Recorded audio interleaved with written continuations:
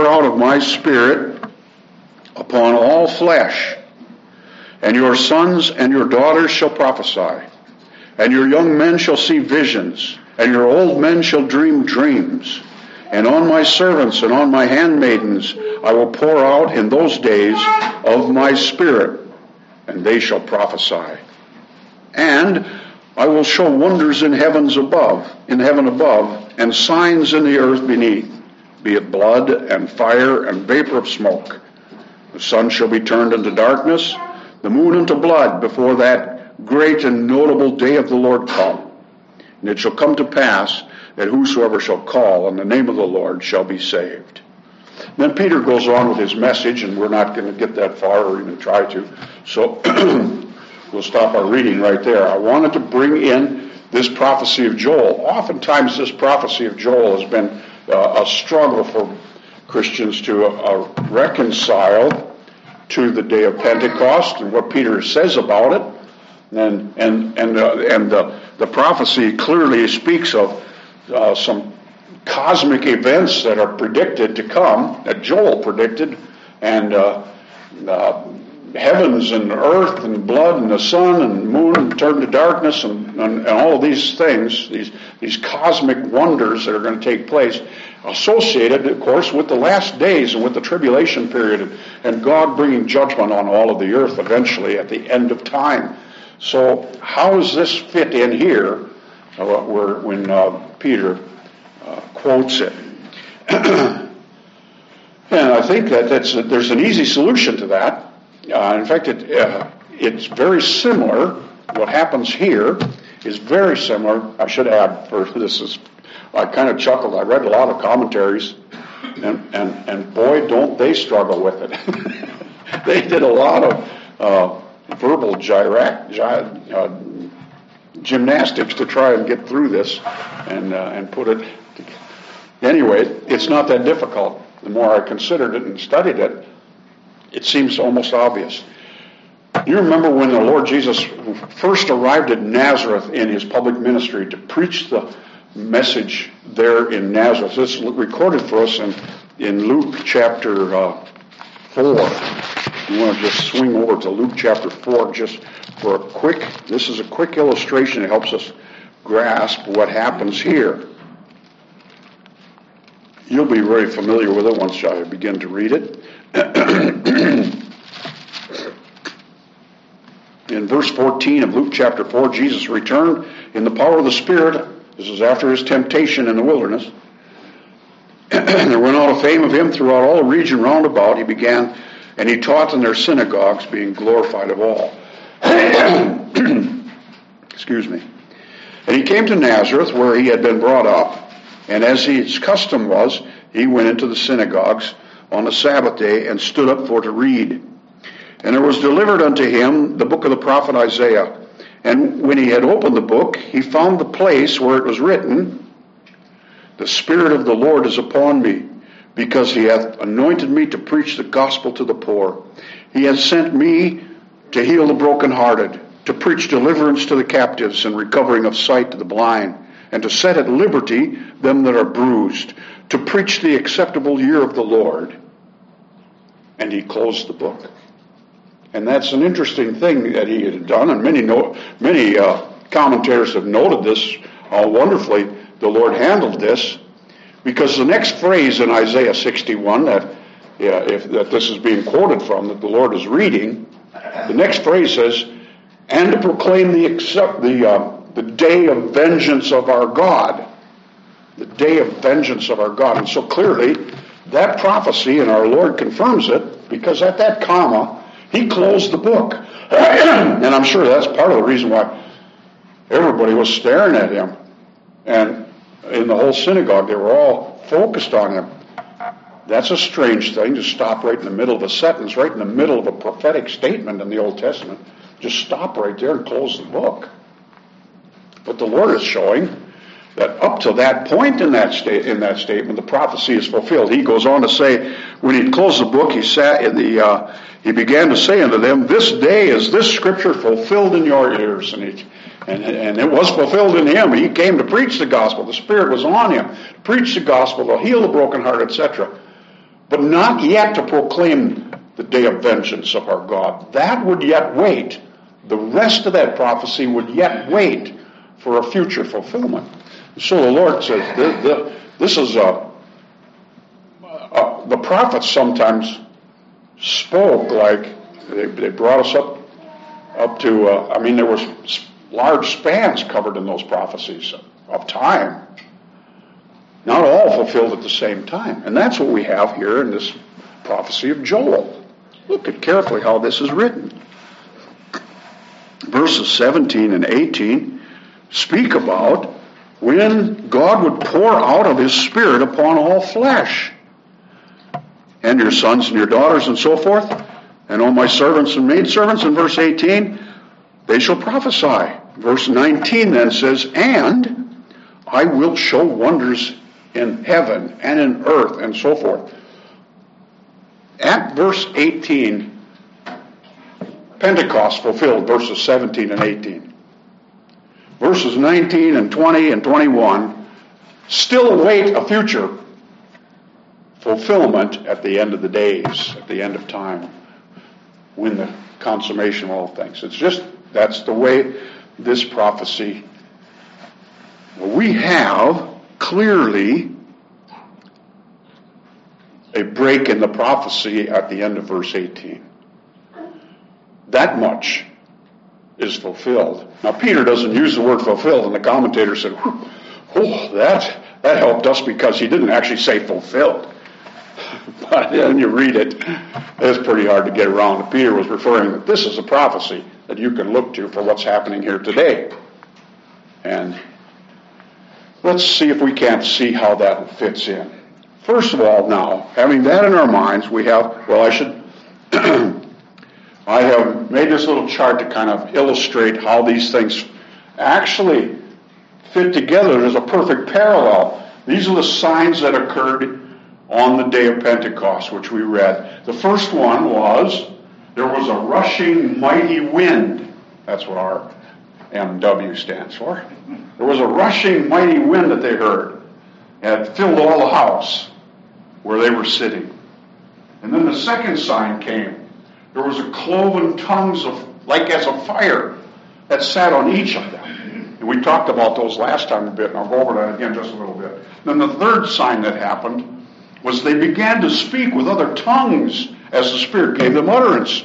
They were able to go out and proclaim the truth of God, the Word of God, that the Spirit put in their hearts and put in their mouths, actually, and enabled them to proclaim the wonderful works of God to the people and the dwellers at Jerusalem.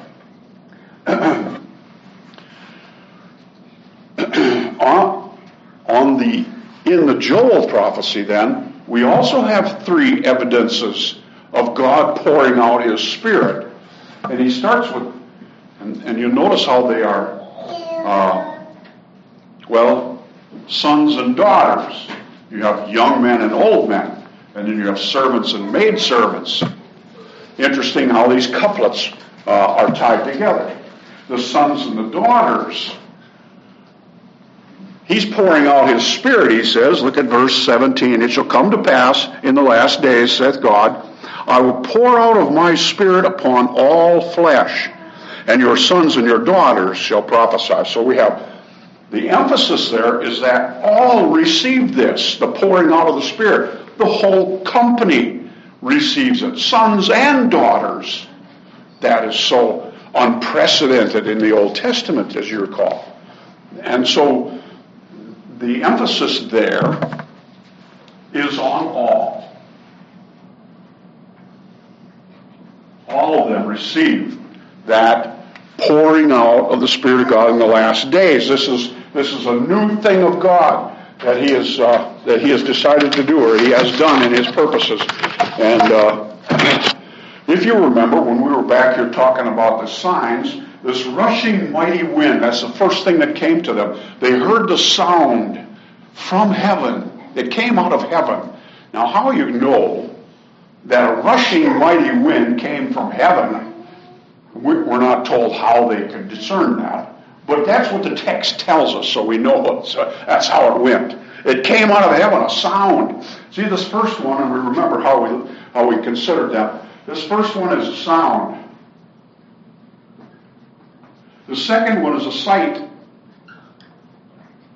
They saw these cloven tongues as of fire. And the third one, I don't know what you call that, audible. I mean, they spoke it. I'll just put that down. Spoke it. I don't know if that's right. Anyway, you understand what I'm saying here. These different signs. One is heard. The next one is seen. And the last one, they did it. They proclaimed it. They actually, it came out of them.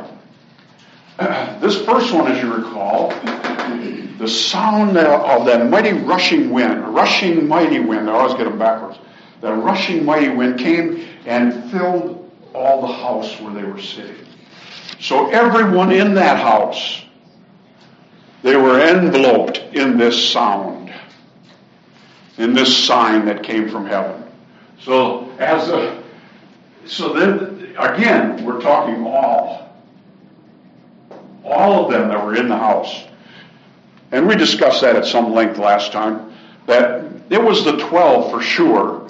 There may have been some more in there. The scriptures does not detail that to us, who all was in that house, because the important thing is, it says they were all together in one accord. And that means, it seems to me, those that were there represented the whole body of believers. A representation of all of the believers in the whole region of that day. But beyond that, they represent all believers in the whole church age. They're all there in that house. This is a doctrine now. Aaron and I was trying to explain it to Aaron a little bit last night, what I've been thinking about, that I didn't bring up last time. There's a very important doctrine of representation, I guess I would call it, where those in that house represented all that would follow, as though they were in them, like Levi was in Abraham when he paid tithes to Melchizedek. God works in that way all through the scriptures. He cut a covenant at Sinai with the children of Israel. The next generation, he didn't have to have a new Sinai, another event. He didn't do it twice, 3 times, 100 times, however many generations were to follow. No, just at one time. And all of the children of Israel that were represented by those present at the time were included in that covenant from then on. And that's the way God works. And so this sound that filled the whole house, and everybody that was in that house then were completely enveloped in that sound. Well, you would say they were immersed in it. And of course the word immersion, that's baptism. That's what it is. And so this was, we might be able to say it, I think we can. Well, can't spell it, but we can say it. The baptism of the Holy Spirit. Baptism.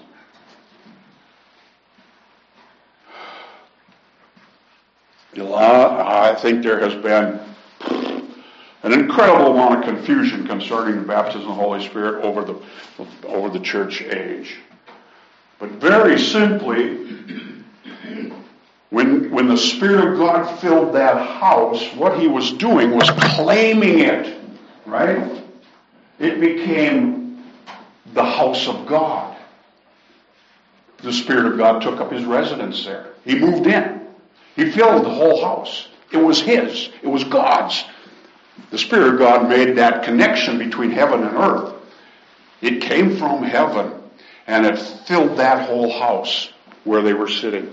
And everybody in it then was immersed in and belonged to.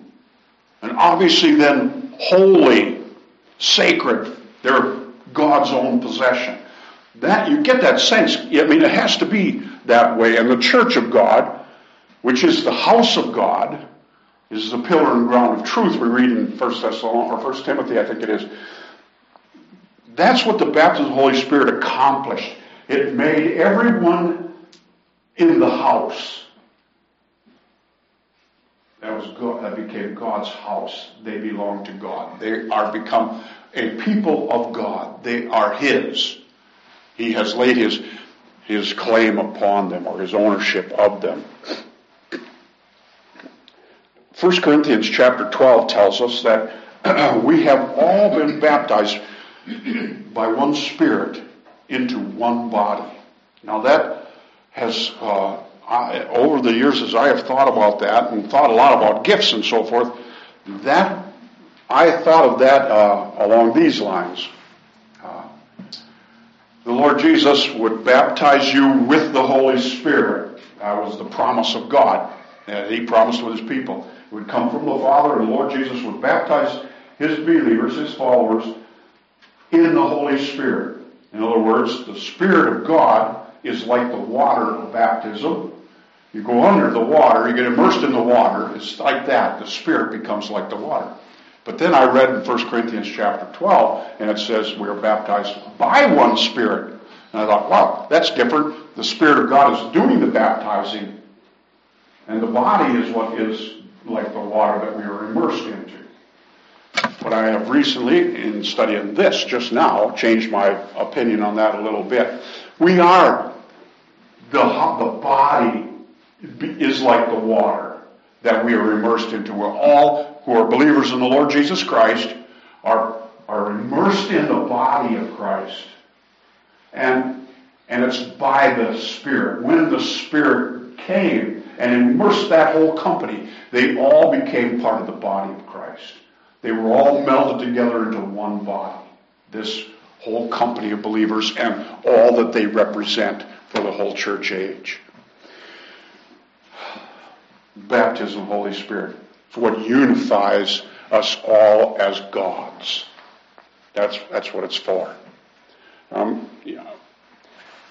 you remember last time, I hope, that when we talked about these words, the rushing wind, that word is borne along. It is the word for being carried along. Something like if you see a tumbleweed out in the winds in North Dakota, being borne along by the wind, or you throw a bottle in the river and you see it being carried along by the current. That's what that word is, being carried along. And that same word is used in 1 Peter chapter 1 and verse 21. I'm not sure about chapter 1, but anyway, yeah. In 1 Peter, where it's speaking about the Word of God and how it was given, how it came from God. It says that holy men of God spake as they were moved. That's what the Scripture says. That's the word in King James used. As they were moved, as they were carried along, as they were borne along. That's the word. They spoke as they were borne along by the Holy Spirit.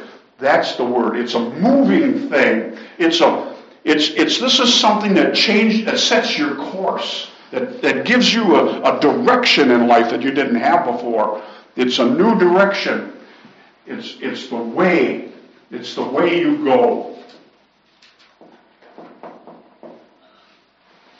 It's the way that we go. And then this word, mighty, is not used very often in the Scriptures. It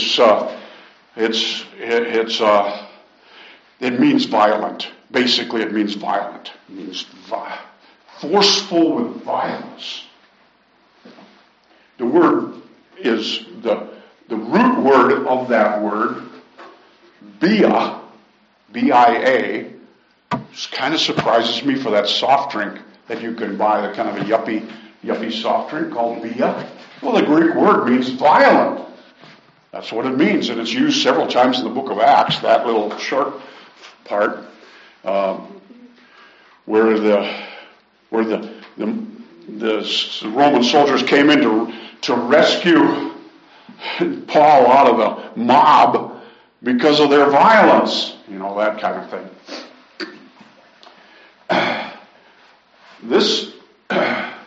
This word, though, it's not used again in the New Testament, but it's used twice in the Septuagint, the Greek version of the Old Testament.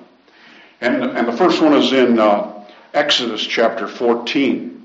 And in Exodus 14, it's talking about Moses. He stretched forth his hand over the Red Sea. Now they're about ready to. They got the Pharaoh's army is behind them, trying to get them, and they got a sea in front of them, and they got mountains on both sides of them. They got no place to go. And the Lord says there, "Stand still and see the salvation of God." And Moses stretches out his hand over the sea, and God sent forth a violent east wind that spread that sea open, and the children of Israel walked through a dry land. It was a violent east wind for their deliverance from their predicament that they were in.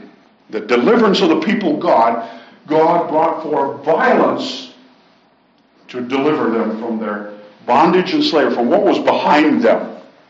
And then in Isaiah chapter 59, it's used again, and there the children of Israel are being redeemed by God and brought and protected by God, and the enemies are coming in like a flood.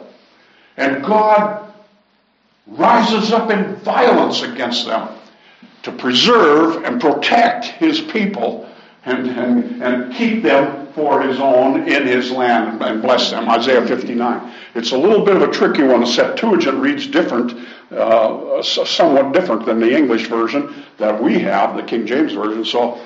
But the word there is, it's a violent action once again to deliver his people from the threat of the enemy who would destroy them. That would be the danger in front of them, so to speak. The first one had in sight the danger behind them, and then there's the danger in front of them. And God moves in violence for the deliverance and safety and protection of his people. That's the violent word we have here. This is a violent God raising up in violence. What do you suppose? I think we can connect that with those thoughts in the Septuagint and say, wow, this, as the Spirit of God came to us, by those that were represented in the upper room, they saw the sign, but we all of us live in the reality of it if we know Christ as our Savior. And God, in his great strength and mighty, his anger against the enemy and against sin has delivered us from bondage and from Pharaoh, and delivered us from all that faces us in front of us. Our deliverance. He's serious about it. I think that's a beautiful thought. There is, you see, we are the children of the truth. There is the lie. And God will throw down the lie. Well, so I like to linking this to the truth, because the truth really is what sets us free. That is our freedom. The freedom that we have in Christ is freedom based on the truth. And then, of course, the final one is the wind. And that word wind, not the normal word for wind, it's in fact only one other place in the Bible, in the New Testament, in Acts chapter 27. And there, you can't deny what it's supposed to be translated breath. It's a breath. It's an exhalation of so we have the breath of God, a rushing, a moving, violent, so violently strong, or you might say, incredibly effective breath. That inspiration of breath, you know how God gave life by breathing. He put the breath of life into the man. He breathed into his nostrils the breath of life that he might be a living soul. And so this breath of God is the life, of course, that is ours by the Spirit of God. I love to see these kinds of connections myself, so I hope I'm not stretching anything, but I don't think so. We saw last time, we thought, now, when you think about those three words, moving along, the strength of violent strength, and the breath of God I couldn't help but think of Hebrews 4:12, where the Word of God is described as living and powerful and sharper than a two-edged sword that cuts and slices and divides. And that's violence. I mean, that's clearly effective cutting and getting things taken care of. The Word of God. It was a sound after all. And the first approach of God to anybody is through His Word. He speaks. He that hath ears to hear, let him hear. Hear what the Word of God says. Now, it came upon all that were sitting in that house, and so the emphasis is on all here. The emphasis over here is on all again. Sons and daughters, I'll pour out my Spirit, and sons and daughters will be filled with the Spirit, will receive it, and they shall prophesy. Oh, that's connected with the Word of God, isn't it?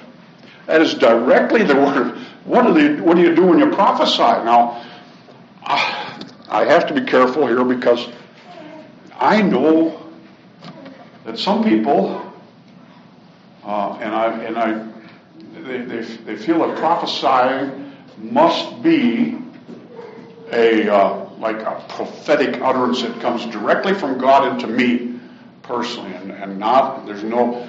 And I personally disagree with that position, that it's a wider word than that, and it includes what I'm doing right now. I am teaching from the Word of God. I'm taking the Word of the Lord and how God has spoken to me as I've studied it, and what has been revealed to me, and what I've found and enjoyed, and sharing it out. That's prophesying, in my opinion. And I think I could support that all through the Scriptures. Sons and daughters, they will actually have the privilege, the high calling, the incredible possibility of speaking forth the word of the Lord, however they receive it, whether by direct, but more often than not, they will get it from the Word of God in this age. If let's think about this in the sense of reality, what we actually experience, you and I. We experience understanding and knowing the Word of the Lord from the Scriptures. This is what God's Word is. And this is what He says to us. And this verse, wow, it spoke to my heart. And I want to share that with you. You are telling forth the Word of the Lord. That's what a prophecy is. That's what prophesying. Prophecy is, there's only very little of it that actually is foretelling future events. Not very much.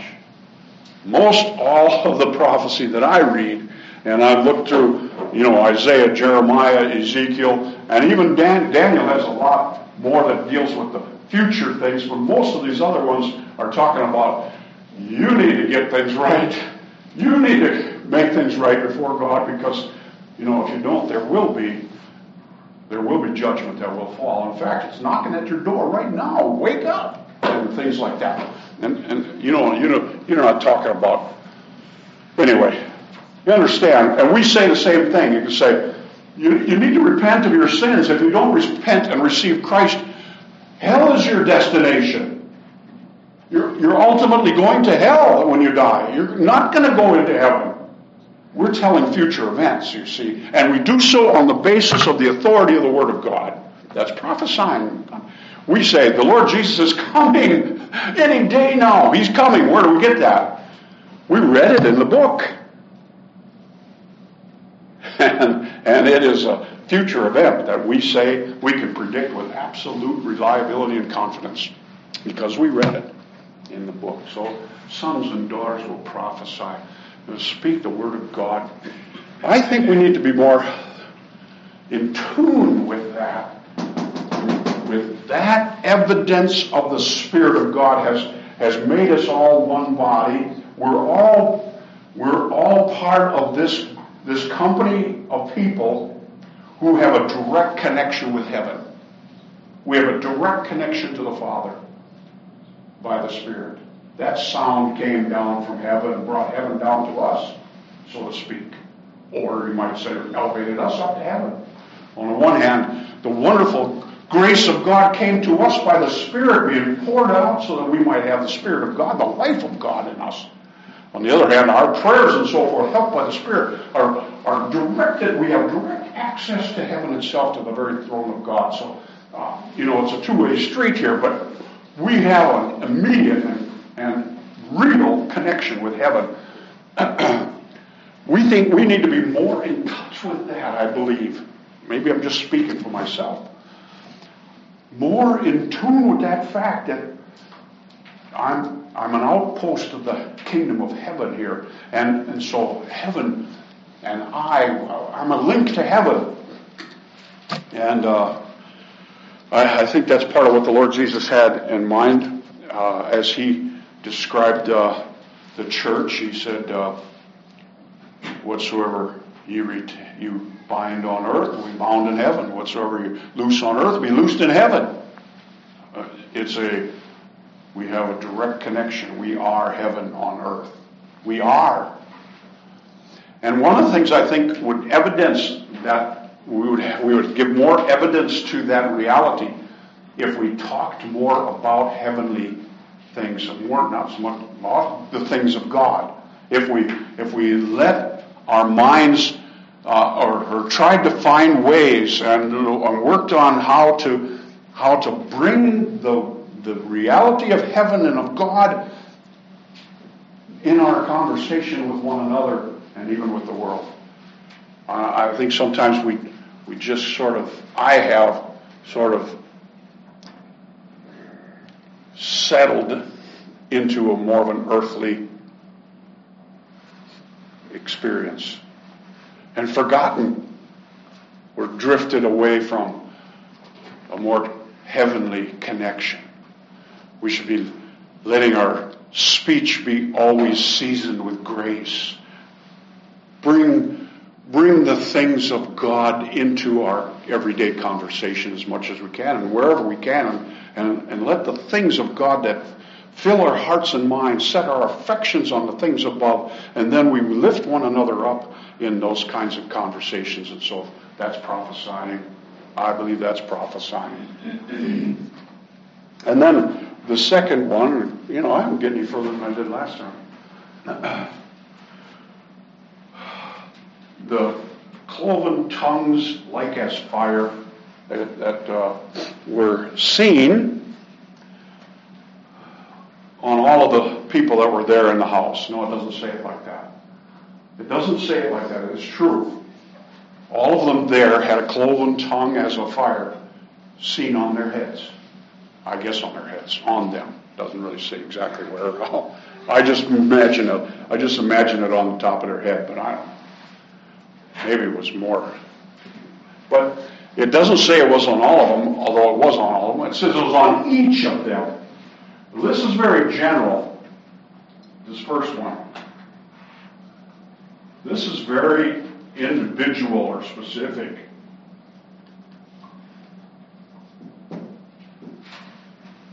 It rested on each of them.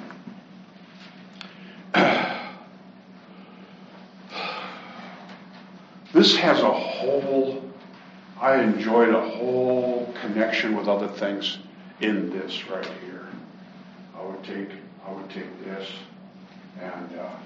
and expand on it if I had my chance. I do, so I will.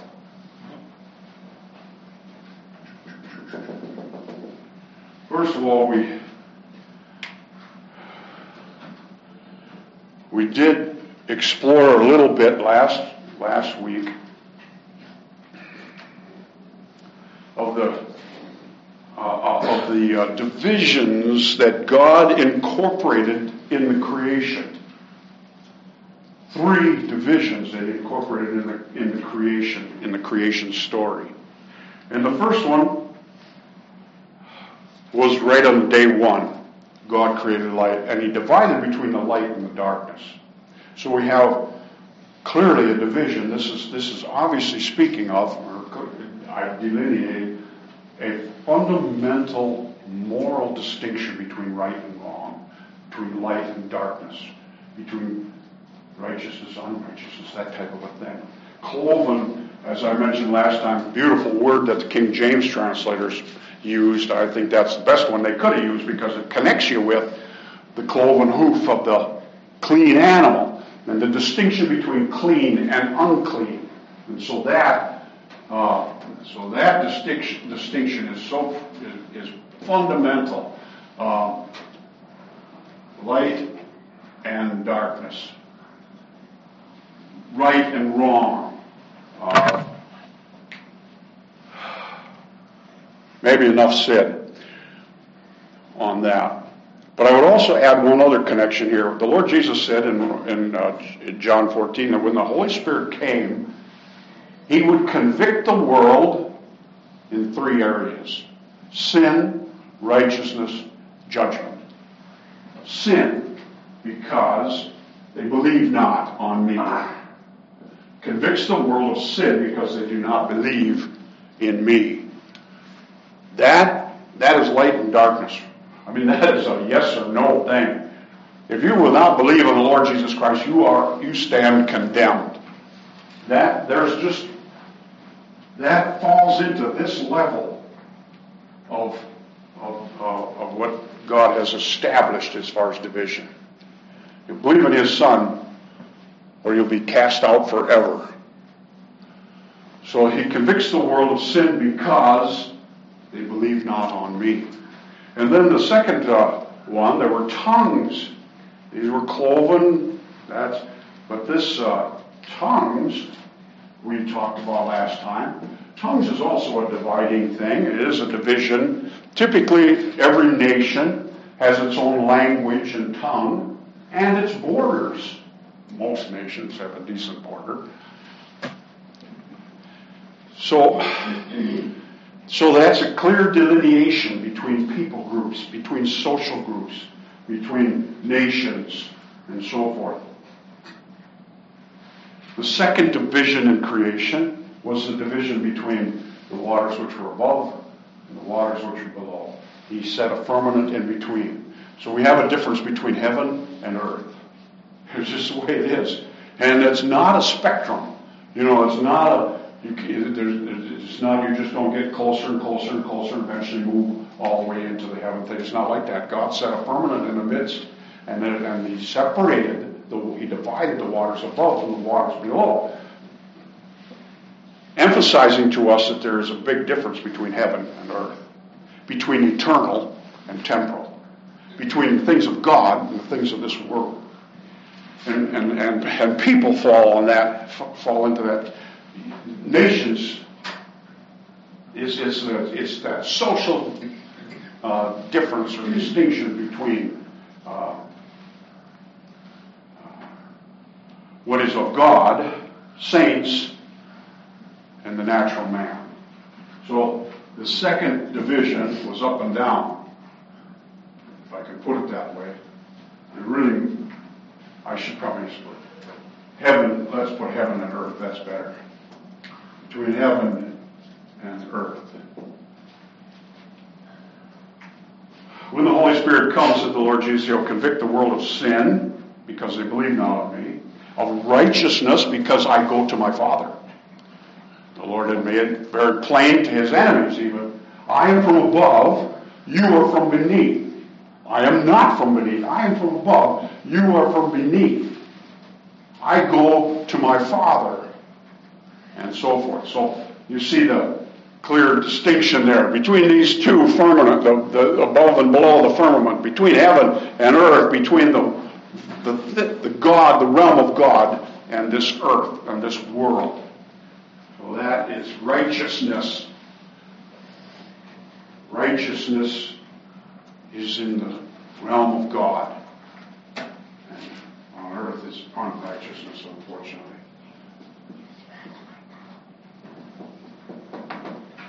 Righteousness. And then the third was this like as of fire. And fire, as we mentioned last time too, was a clear symbol of judgment, that which purifies by consuming the impurities and bringing forth the pure and clean, and so forth. The third division in the creation day is in day 4, when God made the sun and the moon, and he set the sun in the heavens as the greater light to rule the day, and the lesser light to rule the night. And so we're talking about dominion in that day. He set up dominions, and we have the kingdom of light, we have the kingdom of darkness. This is for rulership and leadership, and so we have the division between the day and night. I'm not going to make any more. The third thing then, you will convict the world of sin because they believe not in me, of righteousness because I go to my Father, and of judgment because the prince of this world is judged. And so that connects directly with these signs. I won't elaborate any further, losing everybody on that. Boy, I meditated on that for a long time and thought a lot of different connections there are so powerful and beautiful. This second sign in Joel's prophecy, the young men shall see visions, and the old men will dream dreams. What that must be saying is that we suddenly begin to see things in a different light. When the Spirit of God comes, we have opened up to us a new realm where we can see and know things. We have young men with vision. You've got a new purpose in life, a new reality to live for, a new master to serve, a new whole universe to pursue. Young men, lay hold on what God offers you in Christ. You have not just this world and what it offers, being a carpenter or being a military genius, or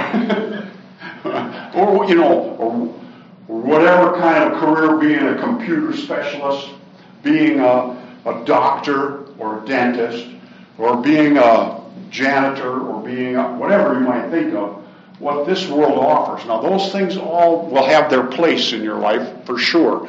But your real vision, your real goal from the Spirit of God is not just this world is opened up, but heaven itself. The universe becomes yours.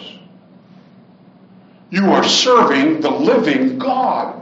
That's where you start to really throw your whole excitement and life into, wow, what can I be? I can be a martyr for God. We can raise to that height. Like a Jim Elliot. I can take the gospel of Jesus Christ to people who have never heard of it before. Or whatever. I don't know what the Spirit of God will put in your heart. He'll reveal to you what He wants you to do. You'll see with eyes, not these eyes, but eyes that see spiritual realities, spiritual goals, the work of God, your place in it. We got to see beyond this world if we're going to ever mean anything or do anything or have any enthusiasm in life. Get up and serve God. That's wow. And us old men, our service days are coming to an end. We're grinding down. We're running out of it. But you know what?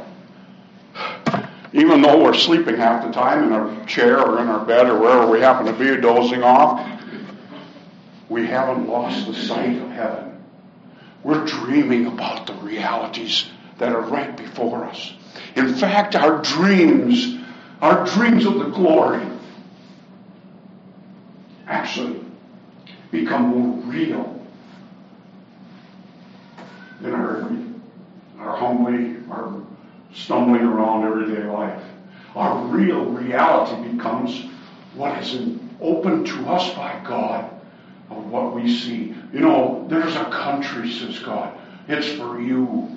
And Abraham, he saw that. And he left his old country. He went for that. And he could have had a chance to go back, because things didn't always go the way he expected. He could have had a chance to go back, but no. He had his mind set, his heart set on that country that God would give him. And he went for it all the way to the end. Us old men, we don't lose the reality, the vision, the view of glory. It starts to glow brighter and brighter as days go by. Oh, how wonderful it is to have the Spirit of God holding before our eyes and before our hearts all that God has for us in the future days.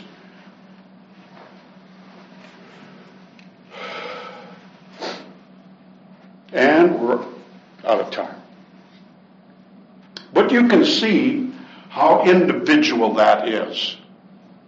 How the Spirit of God will give you your vision that you need, or you, it won't be the same. How He holds before me glory in a way like that's my dream.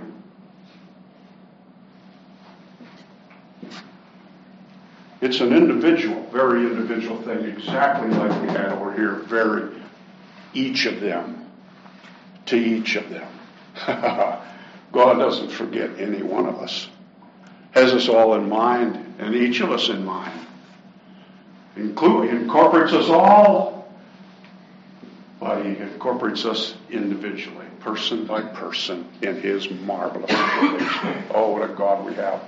And these things, and now, this you could say, if this is the baptism of the Holy Spirit, this is the indwelling of the Spirit of God. This is talking about His coming to seal us and indwell us and be our personal guide, director, comforter, helper, our connection with God. So this would be the indwelling. There is really, as I thought about it, really three aspects of how the Spirit of God works with us. We have the baptism of the Spirit of God. That was where it took us all in. He took us all in. We have the indwelling of the Spirit of God. He's working with me. We also have the filling of the Spirit of God. And I become, as they were, enabled to actually minister to others. I could actually take the Word of God. They prophesied. These servants and maidservants. No, it doesn't just say servants and maidservants. He says, my servants. My maidservants. They will receive of the Spirit of God and prophesy. This is really specific. This is very particular and specific. Because each of the people, each of the disciples, I'm sure they had this one had that language, but they didn't all speak that language. This one had a different one, and this one had a different one. Out of the dozen or 16 or however many languages were represented there, they didn't all just speak at once. As the Spirit gave them utterance, as the Spirit gave them actually the words, they ministered to a certain segment of that crowd, according to the directive, the help, the capacity, the capability that the Spirit gave and put within them. And that's what a servant does. That's what a maidservant does. What the Master asks me to do. So forth. Well, anyway, we got to sit here. We started a little early and ended a little late, so I hope that this gives you some encouragement about what is going on the day of Pentecost. There's been a lot of confusion over the years. If you connect speaking with tongues with the baptism of the Holy Spirit, you are not technically correct. That's not technically correct. This is with infilling. They were all all filled with the Spirit of God. It says so directly in the text, so we couldn't miss it. And it's been a confusion source for many years. But anyway, maybe we'll talk about some more next time. Our God, we thank you for the gift of the Holy Spirit. How indebted we are to your grace forever. By this one gift, of course it comes to us only because and only by that marvelous and finished work of the Lord Jesus Christ on Calvary. Oh, we thank you, our God, for so great a Savior, such great salvation. And this marvelous provision for us in this day while we wait for your Son to come from heaven. Thank you, our Father. Help us to understand. Bless this word to our heart, we pray in Jesus' name.